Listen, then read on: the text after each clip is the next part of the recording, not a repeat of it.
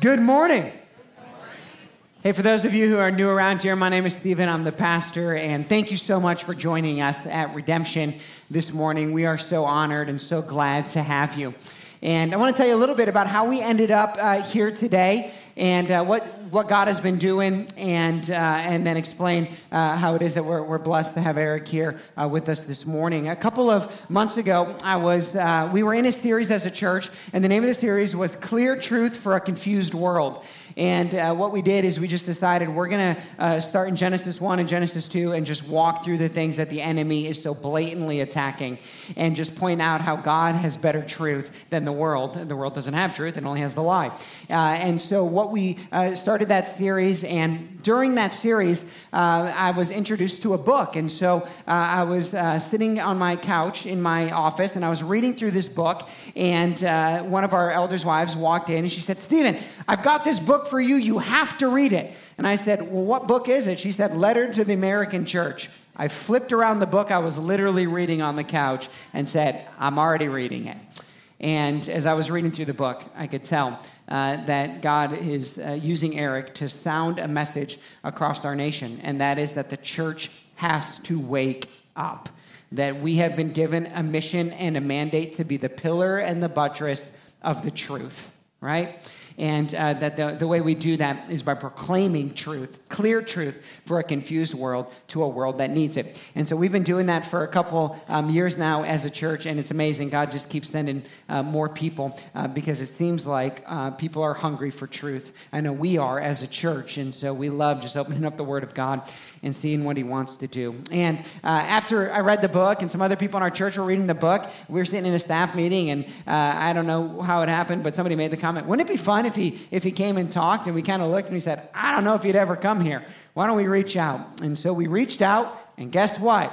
He's here. So ladies and gentlemen, if you guys could give a nice warm welcome to Eric Metaxas.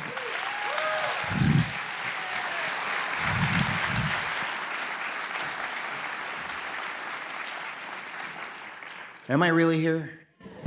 I would never come to Monclova. Come on, I'm very busy. It's just not going to happen. Be realistic. I am honored to be here. You know, I am honored to be here, to be invited to be here. It's kind of, we're living in crazy times because I feel like, churches that used to invite me to speak don't invite me anymore because I've become very toxic. And so the churches that do invite me, not only do I appreciate it more, but I realize where God is moving. He's moving in those churches because you see the same story that I've been hearing in this church, other churches that have invited me, I hear the same story. Like we didn't shut down during COVID, or we were brave at that time, and we speak out on these issues. We're not afraid to be political. We're not making an idol of politics, but we're talking about what people care about. And we lost some people, but we gained 1 million times more people. And I hear this story over and over and over again, because if you're being faithful now, God sees that, because people are hungry in this nation. People are hungry for truth. And, a few years ago, you could kind of play church. You go to church, you have your nice church service, and you go home and, well, that's not really church. To be the church of God is to be separated unto Him, to live your whole life unto Him. And we've been getting away with really not doing that so much in the American church.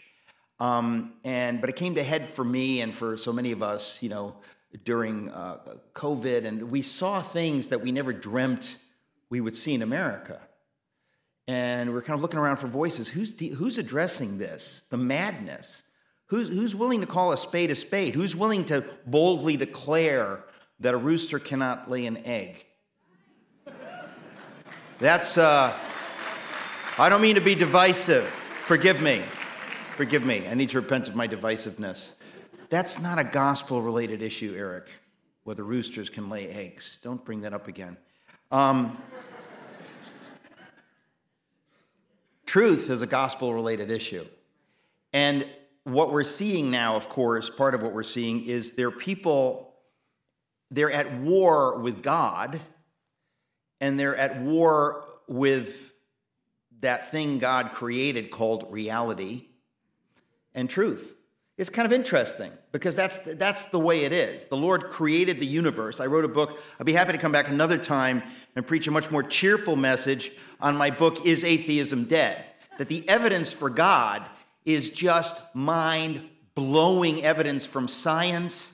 And when you start realizing, like, yeah, if I'm a Christian, I believe the Lord created the universe, and science can only point to him, not away from him. But we've been living with a lot of these false narratives in our whole lifetimes, right? In 1966, Time magazine puts on the cover, puts right in American living rooms this idea that it had only been fashionable among the cultural elites. But now in 1966, they figured, we'll put this in America's living rooms, cover Time magazine, Is God Dead? Right? And the preposterous false notion that there is no God has had a lot of purchase in our culture over the decades. And so if you really believe in Jesus, you realize you're living in a world that is crazy, basically, and they think you're crazy because you believe insane stuff, like there's a God and the Bible is true and Jesus rose from the dead. People don't rise from the dead. You're crazy, right? Except we know that that's true. And in a funny way, that narrative has carried on through the decades, right? This idea that God is not alive, that there is no God. And again, it's not true, but we live in a world that kind of acts like, well, yeah, it's true. All the smart people know that that's true, right? I went to Yale University, and I grew up in a working class home. My parents are European immigrants, but I had the privilege of going to Yale University, kind of bright-eyed and bushy-tailed, like this is the American dream. And when I arrived there, I suddenly realized, the cultural elites don't believe what I learned in my humble home. They're kind of selling this like anti-American, Marxist, lefty, secular view of things, but I was young enough that I didn't stand against that. I just kind of drifted along. I was like, oh, okay, this is what, if you want to be successful and you want to be like the successful people, that you kind of, so I drank that Kool-Aid enough to get totally lost. And by God's grace, I got so lost that I ended up moving back in with my parents, which you don't want to do. If your parents are working-class European immigrants that didn't get to go to college, much less Yale, and that put you through Yale, and they didn't have food on the table when they were kids in Europe and stuff like that, you don't want to move back in with them, like, after you graduate Yale, like, I don't know the meaning of life, I'm trying to be a writer. You don't want that to happen. But the Lord, in his mercy, put me there, and in his mercy, he found me and spoke to me and made me see that he is alive and he's real and he's true. And I was born again around my 25th birthday, and it just changed everything. But the funny thing is, when you're born again, when you accept Jesus and you expect truth of the Bible, again, you find yourself living in a crazy world. I live in a world where all the people that I know, all my friends, all the elites, all the whatever, they act like, well, there's no God. Or, all religions believe the same thing, which is so stupid. But, really, really, really educated people can be very stupid. We know this, right? They believe, for example, that roosters could lay eggs, and that you shouldn't talk about it because it's divisive. They don't, they'll believe, I don't know who said it, but somebody said that sometimes it takes an intellectual to believe something really stupid, because you can be an ideologue. If you're raising your kids, you're living a humble life, you're raising your kids, you're paying your bills, and whatever, you're forced to deal with this thing called reality, right? So you're going to have a level of common sense because you're dealing with reality. But, if you can be in the university, or if you can be in government or in some ideological bubble, you can kind of believe anything, and all the people around you believe it, right? And so that's what we have, in newsrooms across America, in now increasingly in corporations. Madness has kind of taken over through the decades. And so if you actually work out, okay, so what does it mean if we don't believe in God? What does that lead to in every other thing?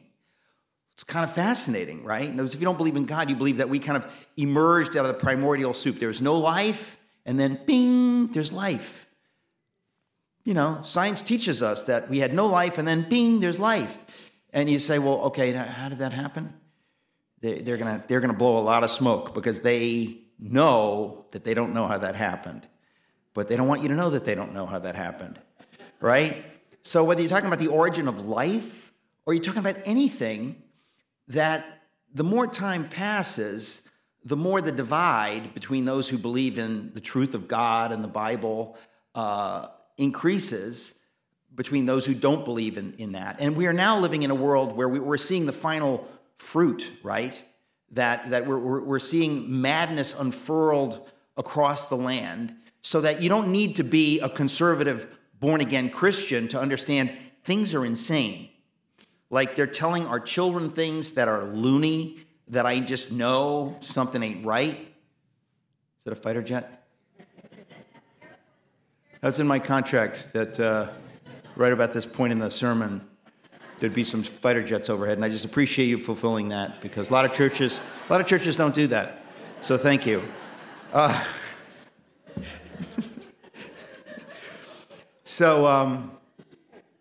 Anyway, you've been a great audience. Good night.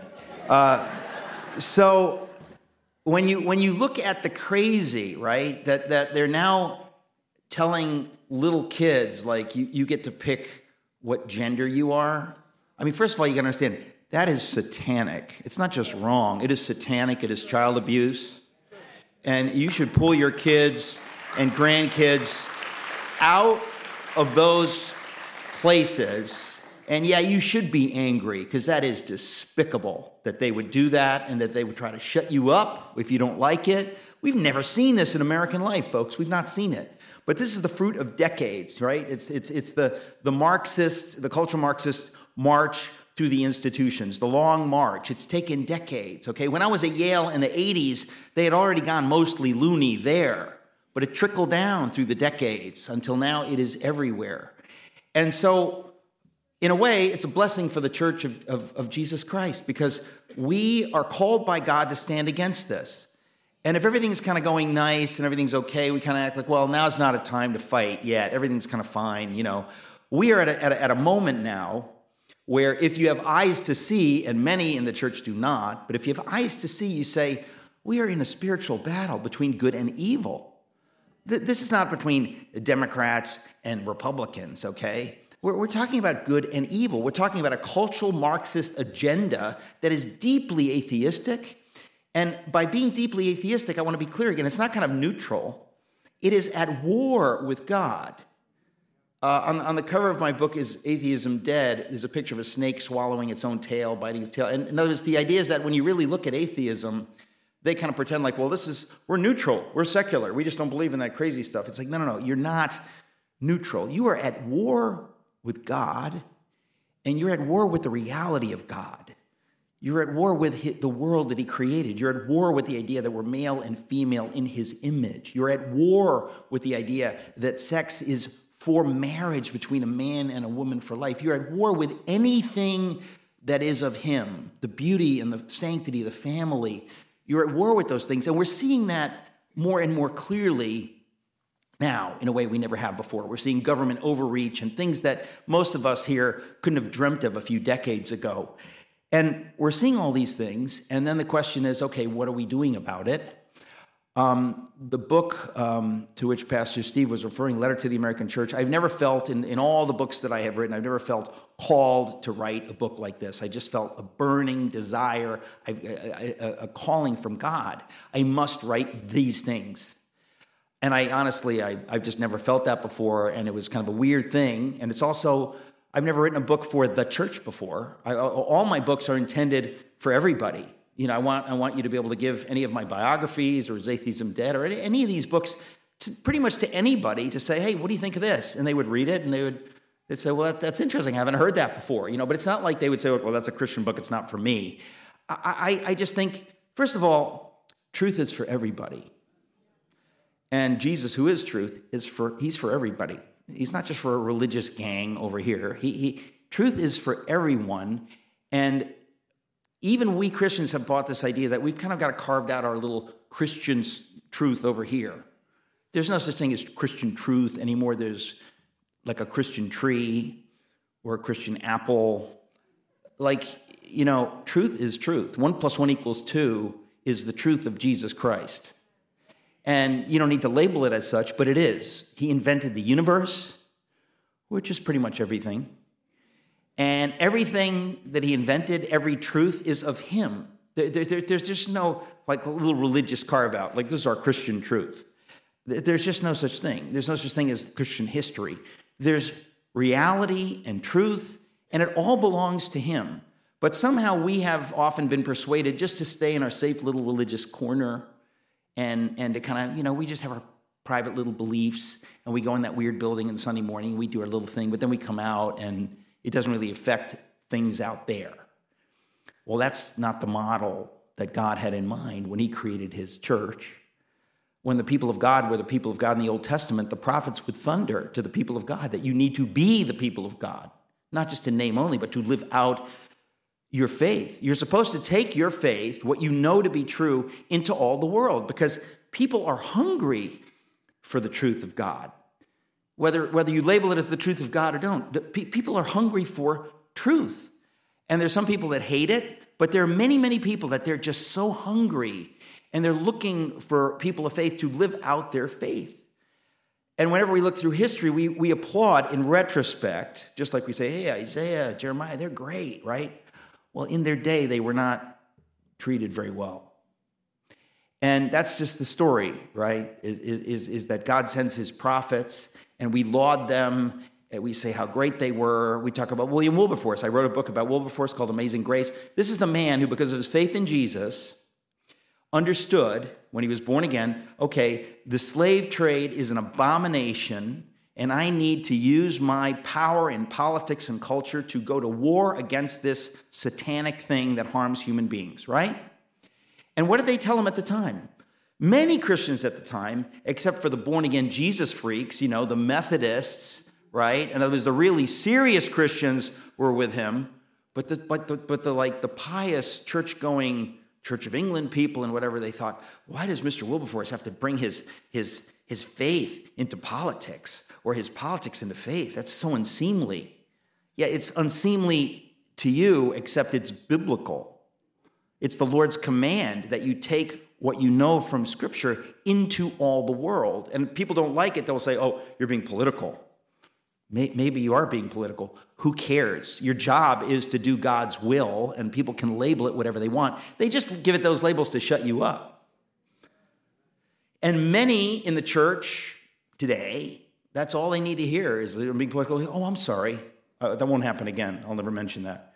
I won't applaud that, Roe v. Wade was overturned. I don't want to offend anybody. That would be political. Ladies and gentlemen, the Lord doesn't have those categories. There's just this thing called truth and reality, and it belongs to him.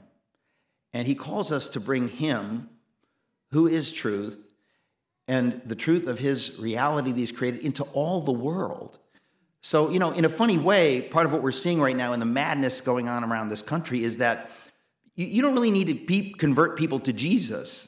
You just need to convert people to reality, because reality inevitably points to Jesus. Reality and truth point to Jesus. He is truth. He created reality. And there are a lot of people looking around now and saying, what is happening? What has happened in our country? So there's a sifting going on.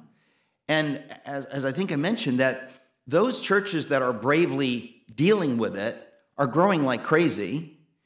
And those churches that are shrinking from saying, we don't want to be political, they are withering. And they deserve to wither. It's like when Jesus cursed the fig tree and it withered and died. Because there comes a season when God expects you to deliver, or he says, you are of no use to me. And there are many, many, many churches, and that's why I wrote the book, Letter to the American Church, that are absolutely fearful of being political or touching on any of these things. They don't understand. They haven't discerned the hour in which we find ourselves. Right? And this happens over and over again. And also the reason I wrote the book is because of the parallel to Dietrich Bonhoeffer and to what happened in Germany in the 30s. The parallel is dramatic. I'm not exaggerating. I'm sure some people think I'm exaggerating. I promise you, I wish I were exaggerating. The parallel could not be more dramatic. That what happened to the church in Germany in the 30s, as the Nazis were rising to power, the church said, we don't want to be political. Romans 13, it's very clear. We're not going to be political. Okay, well, Romans 13 is only part of the Bible. There are other parts of the Bible that would command you to speak out against wickedness and corruption. The Lord commands you, but they, like American churches today, like many of them, they said, well, it's divisive. I'll just take the safe religious path. I don't want to lose. There's some big tithers here that might leave my church. That's not faith in Jesus, folks. If that's how you run things, your job is to speak the truth with wisdom, with love. But if you don't do that, if you're so calculating, the Lord will remove your lampstand. He will remove your candlestick. And so Bonhoeffer actually preached on this. I mean, just so you understand the parallel between what happened in Germany and what's happening here now. Bonhoeffer in 1932, before Hitler actually officially became the leader of Germany, Bonhoeffer could see these things happening. And he spoke at a church, the Kaiser Wilhelms Gedächtniskirche. Repeat after me. Kaiser Wilhelms Gedächtniskirche. It's just the Kaiser William Memorial Church, okay? But it was like the church. Have you ever been to one of those churches? You're like, ooh, that's the church. That was the church where all the heavyweights would go on Sunday. They get all dressed up and they'd go there. He preached there on Reformation Day, 1932. Reformation Day is the day they would celebrate Luther. The Lutherans would celebrate Luther. So it's kind of like, this is the day we're going to pat ourselves on the back for being awesome. Right? They're not really worshiping the Lord. They're worshiping themselves and how awesome they are for being good Lutherans, right? And so their doctrine, which was twisted, was like, it's faith alone. Faith alone, it's grace alone. So we don't have to do anything. Well, that's not biblical, right? I was going to call a letter to the American church, faith without works is dead. Because if you really believe, not that you're trying to fool people that you believe, but if you actually believe, you're going to have works. You're going to live your faith out in every sphere. You're not just going to be like, well, it's what I believe up here, but I don't want to offend anybody with it. You're going to live it out. That's God's calling on your life. And so Bonhoeffer preaches a prophetic message. I refer to this in the book, that in 1932, when he preaches this, he is preaching it at a time right before the Nazis take power and basically saying, we've been worshiping like an idol of Martin Luther. We have not been the church of Luther, because Luther risked his life for his faith. And we're called to have that kind of a faith where we totally risk our lives, because guess what? We have a little secret in our back pocket. We know that Jesus defeated death on the cross. So when I die, when you kill me, I don't die. Now, a lot of people say, I hope that's true. A lot of people say, oh, I hope that's true. If you hope that's true, you're a fool, because you need to know it's true. There's certain things, I can hope a lot of things, but I don't hope that that's true. I need to know that that's true. If I don't know that that's true, I will not live like it's true. And so Bonhoeffer was effectively saying in that sermon in 1932, before Hitler comes to power and before Hitler decides to destroy the German church and make the German church a Nazified church, and before that, he's warning. Now, I could go on, and I give all the details in the book, but I'll just tell you, cut to the chase. Bonhoeffer gave a prophetic message that day. It was not the kind of message that the respectable Christians in that church were there to hear. It's kind of insulting to them. And it's almost unbelievable. Sometimes God is heavy-handed, He'll do things. That gorgeous church, which was just one of these golden spots in Berlin, in the 40s, after the Nazis had taken power and had gone to war and so on and so forth, that church was bombed to smithereens by the Allied planes.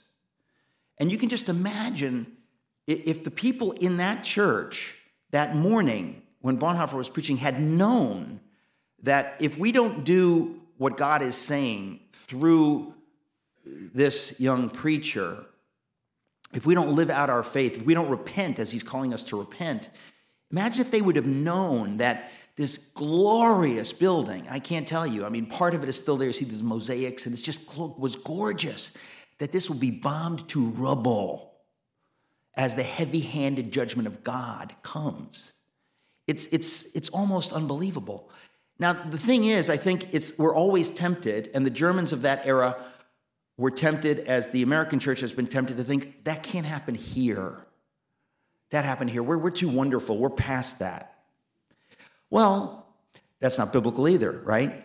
So the Germans were being called by Bonhoeffer, not just then, but when Hitler took power and on and on and on. He was exhorting them to stand and to be the church and to stand against the National Socialists. Now, it's very easy for us, knowing what we know of the Nazis and what happened, to go, oh, of course, I would have been right there. Well, many in the American church are not there right now. In other words, very similar things are happening now, and we're acting the way a lot of good German pastors were acting then. It's like they just didn't get it. They didn't see it. Bonhoeffer tried to wake them up, and they just couldn't imagine that this great nation, one of the greatest nations in the history of the world, a deeply Christian nation, sophisticated culturally, that they could descend into a level of barbarism that is just unimaginable, evil. They could not conceive of it. They were effectively too complacent and prideful to imagine that could happen here, not in Germany. Are you kidding? No. Well, Bonhoeffer was trying to warn them that it will, if you don't repent, if you don't stand, if the church doesn't arise against this wickedness. But the church said, not yet, not yet, not yet. And the key, again, is, the enemy always wants to persuade us to just keep sleeping. Don't wake up. Not yet, not yet. And God's prophets are always saying, now, wake up now, wake up now. So I thought the voice of Bonhoeffer, this prophetic voice, applies to us today. It's the voice of Bonhoeffer, this prophet of God, speaking to us today.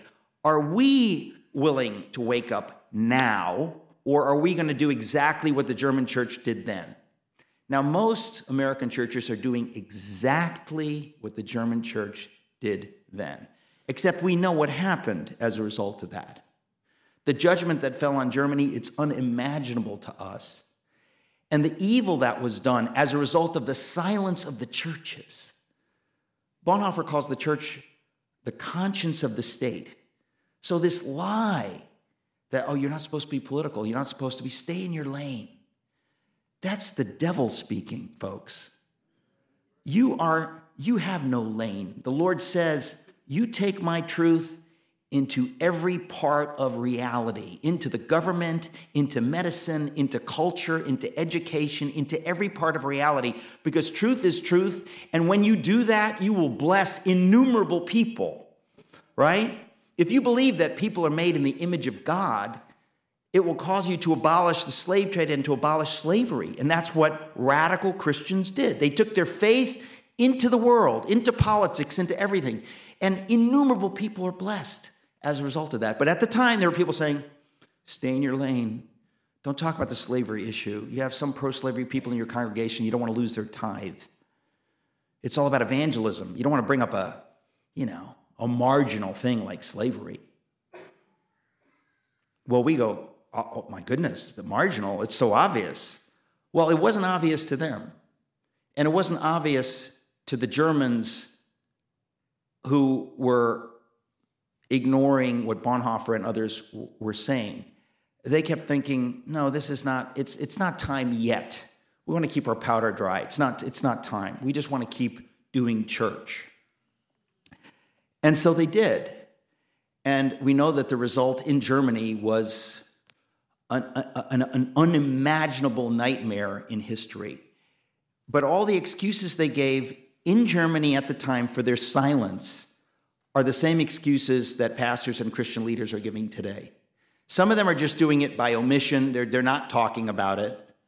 And others are actually advocating silence. There's a nightmare of a little book by Andy Stanley that came out some months ago called Not In It to Win It, where he basically argues exactly the opposite of what I'm saying. And I forced myself to read it, and I got to tell you, it's painful because it's somebody using Scripture to make a case against what Scripture says, twisting history, not intentionally, I'm sure, But the real nightmare for me was when I read this book advocating silence in the face of evil, advocating we shouldn't be divisive, we shouldn't be political, it's all about the gospel, it's the gospel, whatever thin gospel you can preach when you avoid all of these issues that are affecting people's lives, whatever you think the gospel is.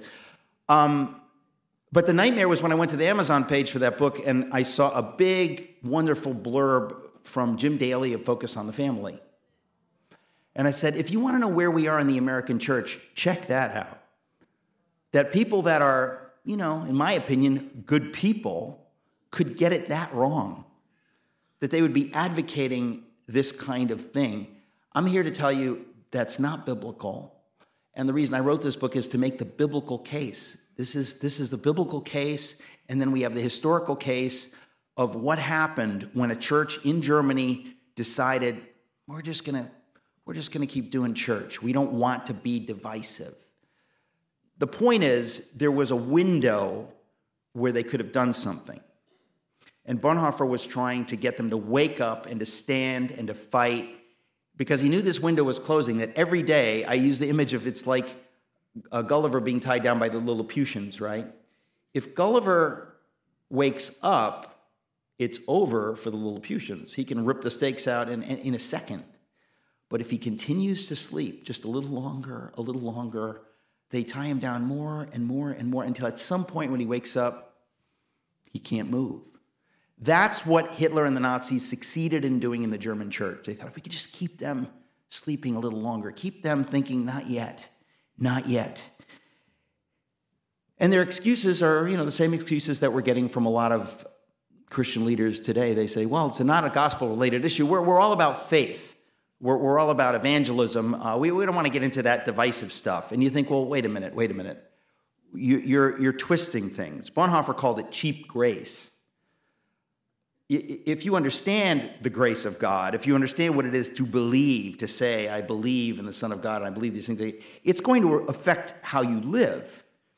People, while we do nothing, or while we go to church, there are people around the world risking their lives for their faith in Jesus now, and all through history. Why would we think we don't have to do that? We're in America, we get a pass. We just get to have a nice Christian life. That's an abomination to God because the Lord has given us our freedom and everything we have here for his purposes, to live out our faith, right? To use our wealth for his purposes now. To use our freedom for his purposes now. And if we can be persuaded like the German church, not yet, at some point, boom, it is over. And everything you have will be taken from you. Whatever money you didn't give to God's purposes, well, the government will take that from you. Whatever freedom, whatever voice you had, whatever power you had to do something, if you don't use it, it will be taken from you. That's what happened in Germany. It's exactly what happened in Germany. But they said, but we believe. Well, the Lord looked at their lives and said, I know you don't believe. Because you have this rationalist enlightenment view. They're like, I have this theology, and that's all that counts. I have all this theology in my head, and that's what counts. The Lord says, that's not what counts. Are you living that theology? Are you living out what you claim to believe? If you're not living it out, then I know you actually don't believe it.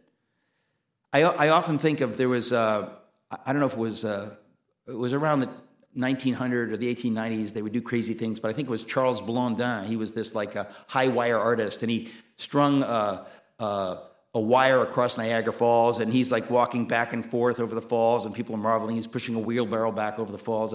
And I don't know that this happened, but I imagine somebody, if he says to the crowd, do you believe that I could push the wheelbarrow across the falls with, 150 pounds in it? Let's he's trying to get the crowd ginned up.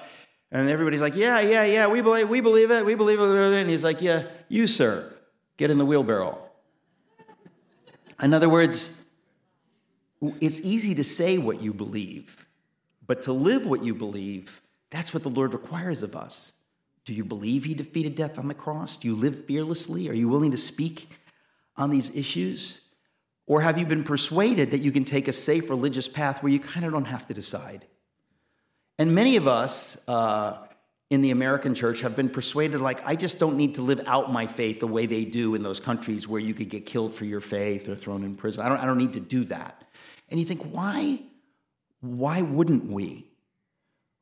It seems clear to me the Lord has allowed these horrible things to happen to us to wake up those who might be awakened. And I can see all around the country, not many, but a handful of churches like this one, where people are waking up and saying, we want the real thing. We can't play church anymore. Evil things have come upon us. But again, we live in a country where we act like, well, we're past that evil stuff. We don't have evil here. We don't have death. We don't have all that bad stuff. Like, we just have nice. And listen, if we don't have satanic evil to deal with, then we don't need Jesus to die on the cross. If you believe in him and what he did, he died to defeat evil and death. He didn't die on the cross so that you could say, well, I believe in him and he's going to make my company more successful, or my marriage will be better. Or those are little things compared to what he did. And when we claim to believe on him, it is a dramatic change in the world, in the universe, what he did. And we believe in him, and he frees us to live our faith out with abandon and fire. But as I said, the German church in the 30s, they were not persuaded in time. By the time they woke up, some of them, they thought, it's too late. Good people who were silent in the face of evil finally recognized it, and when they recognized it, it was too late. And that's what I say is happening in America. There are many still sleeping right now. By the grace of God, some are waking up. But there are many still sleeping and thinking, not yet, not yet. They think that, maybe they think Tip O'Neill is the head of the Democratic Party. They think, hey, listen, it's all... They don't understand what we're facing. They don't understand what families are facing. The wickedness. I mean, where would we even begin to enumerate the evil that has happened? Our journalistic institutions are dead. We used to have journalists who would report on the truth, and they might have been a little biased or that, but basically we trusted these journalistic institutions that if there was some scandal or some lie, whatever, they would be on it. That's dead. We used to believe basically that the government was okay, that the government, we the people, we are the government, and there's ways of redressing. I remember hearing when Watergate happened and Nixon resigned, people saying, well, it shows that the system works, that when there's corruption, it can right itself. That we had a faith in America and in these ideas, and all of this in the last few years, we've seen this go away. We've seen that people in power have used that power, have abused that power. The only thing that can stand against all of these wickednesses, and I'm barely mentioning any of them, but it's the Church of Jesus Christ. God is the only hope in the time of trouble. He is our only hope. And we need to understand that unless we lean into faith in him, he doesn't care what we say we believe. He cares about what we believe and whether we'll live it out. I think about Bonhoeffer talking about the idea of religionless Christianity. When he was in prison, after all this had, everything had gone to hell, basically, right? And he's in prison, he's writing a letter to a friend. He uses the phrase religionless Christianity. He basically recognizes that if the church had been the church and had totally lived out its faith, not played at church and being religious and getting dressed up and doing this thing on Sunday morning, but if we had lived out our faith, not in a religious way, but in a bold, brave way, the way the saints of old have done, that we've praised them for, and we celebrate them, and Luther did. If we had done that, none of this would have happened. And we need a religionless Christianity, he said. And the fact of the matter is, that's always been the case. Some of you know in the Narnia Chronicles, when, I always forget the details, but when they ask, is Aslan the lion, is he a tame lion? And the answer is no, he's not a tame lion. He's a lion. He's scary. He's a lion. He's wild, but he is good. That's the God that we worship. He is a wild God, and his goodness is not niceness. It is the antithesis of satanic evil. It is powerful, and we are called to that kind of wild faith. And so if you want to save religious Christianity, God says that is an abomination to me. Jesus spoke against it. You all through the Old Testament, you have people speaking against it. It's you want to just go through the motions? You think you're fooling God? It's an offense to God. God doesn't say, well, you could do better. He's offended when we don't take him at his word. And when Jesus was asked, what are the greatest commandments? To love the Lord your God, to love the Lord your God, passionately love God, not piously, perform these things and don't do these things or whatever. No, you're called to love God with abandon. It makes me think of, I mentioned The Lion, the Witch, and the Wardrobe. Some of you know the story of Edmund, right? That he's taken in by the White Witch. It's kind of like, I'll be your friend if you do what I want you to do, right? That's, I was just talking to Tom Gilson here about, it's like an accommodationist view, right? If you'll just be respectable, if you'll just kind of play your role, do the right thing, I'll make it go well for you. That lie is as old as humanity, that the enemy of God will say, just do these things and I'll let you, I'll let you preach your dead little gospel in your little church. You go to China, they have official churches in China, and they'll let you do your weird little rituals, but when you come out, you bow to the secular authority of the state. That's an accommodationist view. And there are many Christians today that say, well, we want to be respectable. I want the New York Times to publish me, and I want to be respected, and I believe that will lead to more evangelism. That idea, if it ever worked, it is dead. We need to acknowledge that we need to fight. And it reminds me, actually, I think the last chapter in my book, I talk about Ronald Reagan. Ronald Reagan, who was a hero and a leader, a real leader. Some of you will remember, in 1987, he visited Germany. And he went to where the Berlin Wall is, the Brandenburg Gate. And in his speech, now imagine, he had called the Soviet Union an evil empire because he understood that the Soviet Union is enforced atheism. It is enforced subjugation of its population. Its people were not free. It was a satanic project that persecuted Christians like you can't even imagine. And Ronald Reagan had the guts to say, you know what? We need to go to war against this. We don't need to play patty cake with the devil. But all of the, the deep state, the rhino people of that era, what did they say to him? Like, no. We need to have détente. We need to have, we want to play nice with the Soviet Union. And you think, that's accommodationist. Like, you need to understand there are people behind the Iron Curtain that are hoping that somebody out there who has freedom and power would do anything they could to help bring freedom to the captives behind the Iron Curtain. And Ronald Reagan decides to put in his speech a line, Mr. Gorbachev, if you care about this and this and this and this and this, Mr. Gorbachev, tear down this wall. Everybody in the State Department, all of the, again, today we would call them rhinos or whatever. These were accommodationist centrists. They were moderate. Don't be crazy. Don't be a cowboy, Ronald Reagan. You've only been president for 7 years. We've been part of this bureaucracy for 40 years. Let me tell you how it's done. We make nice with the devil. We don't go up against him.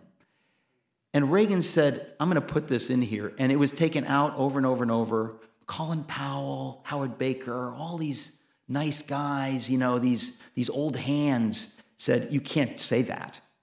And he said it. He said, Mr. Gorbachev, tear down this wall. And I tell you, when he said it, it was a prophetic utterance. The demons trembled when he said that.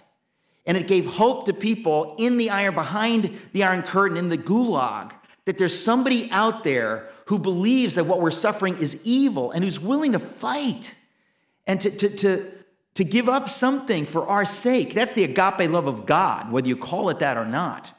We who have freedom and anything, we're called to use it for God's purposes in our generation. And so the question is, are we doing that now? Or are we just kind of saying, well, I don't want to get in trouble. I don't want to take on the Soviet Union. I don't want to take on Hitler. Let's just see if maybe they'll treat us nice if we keep our mouths shut. That's the temptation. It was the temptation of Edmund, as I said in The Lion, the Witch, and the Wardrobe, right? It's always the temptation. It's just play nice with the evil people, and they'll give you a nice position in their government if you play ball, if you go along with it. It's amazing to me because you go back to the Psalms. I mean, I didn't plan this, but Psalm 12 that we read a few moments ago, this is written 3,000 years ago, right? Because the poor are plundered, because the needy groan, I will arise. The Lord is saying, this is what is on my heart. When I see corruption, when I see lives destroyed, when I see young women being tempted to cut off their breasts and destroy their futures, when I see any one of these things you want to mention, I expect my people to arise and to speak against it for my purposes, because my people claim to believe I defeated death on the cross, and they will not fear speaking the truth. And I need my people to be my people. When we read following in Psalm 12, on every side the wicked prowl, as vileness is exalted among the children of men. Have we evolved past that? No. The evilness of evil is something that we've missed. We kind of act like, well, that doesn't happen here. Just as the Germans in Germany in the early 30s kind of thought, well, how bad could it really get? Well, they found out how bad it could get. Infinitely worse than they ever dreamt. But they didn't believe it at the time, and they did nothing. And that's the question to the American church today. How bad could it get? Well, you're getting a taste of how bad it could get, depending on what you follow on the internet. But the vileness and the wickedness and the lies, whether you're talking about critical race theory, whether you're talking about critical theory in general, whether you're talking about the cultural Marxism, all of these ideas are atheistic, which is to say diabolical, evil, and anti-human. Because if you hate God, you hate those made in his image. And we can go on and on and on and on. And the question is, will the church today do in America what the church refused to do in Germany? The example couldn't be clearer. I just want to tell you, the exact excuses that they gave for their silence and inaction are exactly the excuses being given in pulpits across the country, whether vocally or passively, just saying, well, we don't do that here. We don't want to be divisive here. Well, the question is, what does God call you to do? And God doesn't really call you to be divisive, but he calls you to speak the truth. In fact, he depends on his church to speak the truth. Think about the power he has given his church. You are made in his image. You are filled with his Holy Spirit. You are to know that he defeated death on the cross. You are to have no fear, but joy and faith that you get to walk out what God's will is in your generation. And when you die, that opportunity vanishes, folks. You get a short season here. When this life is over, you don't get to be heroic amidst the veil of tears, amidst the evil. This is the moment that we have, and we should be honored at the privilege that we could stand for God and his purposes in this generation. It is the greatest privilege. So, on the one hand, you think, well, it's a guilt trip. I better. Yeah, that's one side of it. But the flip side is like, do you understand? God has allowed us to be part of his will in history, affecting eternity. And if we miss it, we who are part of the greatest country in the history of the world, we don't deserve to live here, folks. We don't deserve to live here. But the Lord allowed us to live here.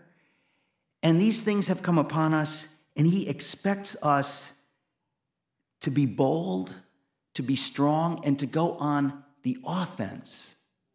That's what Reagan did when he said, Mr. Gorbachev, tear down this wall. Do you understand that bold declaration, okay? It's almost like there's a tottering wall, and it's rotten. And people say, don't go near that wall. It might be an electric fence. Just don't go near it. And you think, who told you that?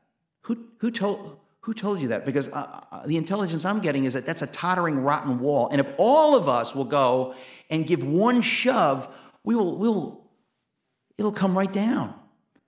That's what Reagan did with the Soviets. The Soviets, going along with the satanic lie, all they could do is lie and pretend that we're this monolith, we're never going anywhere, this is the permanent state of things, don't dare go to war with us. That's a lie. Some of you know the term the Potemkin village, right? It's like they're putting up these facades because that's all the enemy can do. Because if you see the truth, he knows he's dead. So he tries to fool you into just silence, into fear. Back away. You don't want trouble. You don't want any trouble, do you? You don't want to get canceled. You don't want to lose your job. Well, the Lord's here to say, excuse me, I'm the author of your finances and your job and your health and when you live and you die. And if you actually believe that, which you claim to, I expect you to live it out. And if you want to see me move, test me. Live these things out and see whether I deliver you or don't deliver you. And you know that even if I don't deliver you the way you want to be delivered, by being obedient to me, you will be delivered. So even when you lose, you win.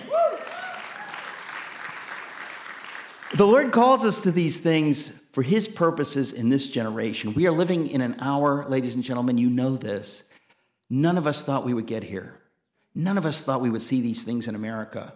But I really do believe Romans 8:28, all things work together for good. The Lord has called us to this moment to wake up those who might be awakened. And around this country, there are people waking up and they're saying, does anybody else see what I see? Is anybody else being a voice? Is anybody else? And there's reasons churches like this have big parking problems. There's reasons that other churches are struggling to stay open. God has called his church to arise and to be his church. And I just want to say to you, if you're going to a church that is not doing this, you could give the pastor a copy of my book. You could give him a chance. Because I tell you, I think there are a lot of good people that they just haven't thought this through. But I want to tell you, if they do not wake up and become part of this battle, if they don't go with you to that tottering, rotten wall to shove it down, they are unwittingly working for the dark side. They might be nice people, but silence in the face of evil is itself evil. If you do nothing and you say, I'm going to stay safe here, right? I'm not going to not get into that stuff. You are helping the enemy to win. And it always has different reasons, right? Some people it's just pure fear. For some people, for some Christians, this is the worst. Christians and conservatives are like, you know what? It's all over anyway. It's all going to hell anyway. We're being judged. We deserve to be judged. So I'm going to sit on my rear end and do nothing. That's the voice of the devil, folks. God has called us to fight for his purposes and to bear the slings and arrows of criticism and whatever it is. You do what he called you to do. And even if we lose the battle, we win because we're being obedient to God. But I'm here to tell you, I believe if God's church will arise and do what he calls us, if a remnant, a holy remnant will do it, we will see revival. We will see the nation saved from what looks like calculated ruin because it's disguised as incompetence and buffoonery. But at the heart of it, nobody could be that incompetent. This is like they pulled together a think tank. How can we destroy America? But Bonhoeffer said the church is the conscience of the state. The church in Germany could have saved Germany from the satanic evil of what happened. And he knew that, and that's why he spoke it, and they didn't, and we know what happened. But the church in America, you realize that Abraham Lincoln, who understood these things better than almost anybody, he called us God's almost chosen people. He basically said that we are a special people. We don't deserve it, but God has given us, he's appointed us a role in history, and that if we do not live this out, the whole world suffers. And if the church does not live out its faith in America, there can be no America. That's a separate speech or sermon, which I won't give now, but it is the church that has been the strength of this nation on every level from our beginning. And if the church is not the church, America goes down. And if America goes down, the whole world goes down. And the Lord will hold the American church responsible. So that's God's charge to us, how much he loves us. He calls us to participate with him in this glorious, glorious thing. And each of us has a totally different role. He calls each of us to a different role. But it's a beautiful moment in history. And I want to say to you, don't miss it. This is the moment for which we were born. He created each of us for this moment. Be heroic, stand strong, and the Lord your God will be with you. God bless you. Thank you so much for joining us today. If you'd like to take a next step with Redemption Church, visit us online at experienceredemption.com/connectcard. You can also give online to support the work of Redemption Church. To explore your giving options, visit experienceredemption.com/giveonline. We hope that the message you heard today encouraged you. See you again soon.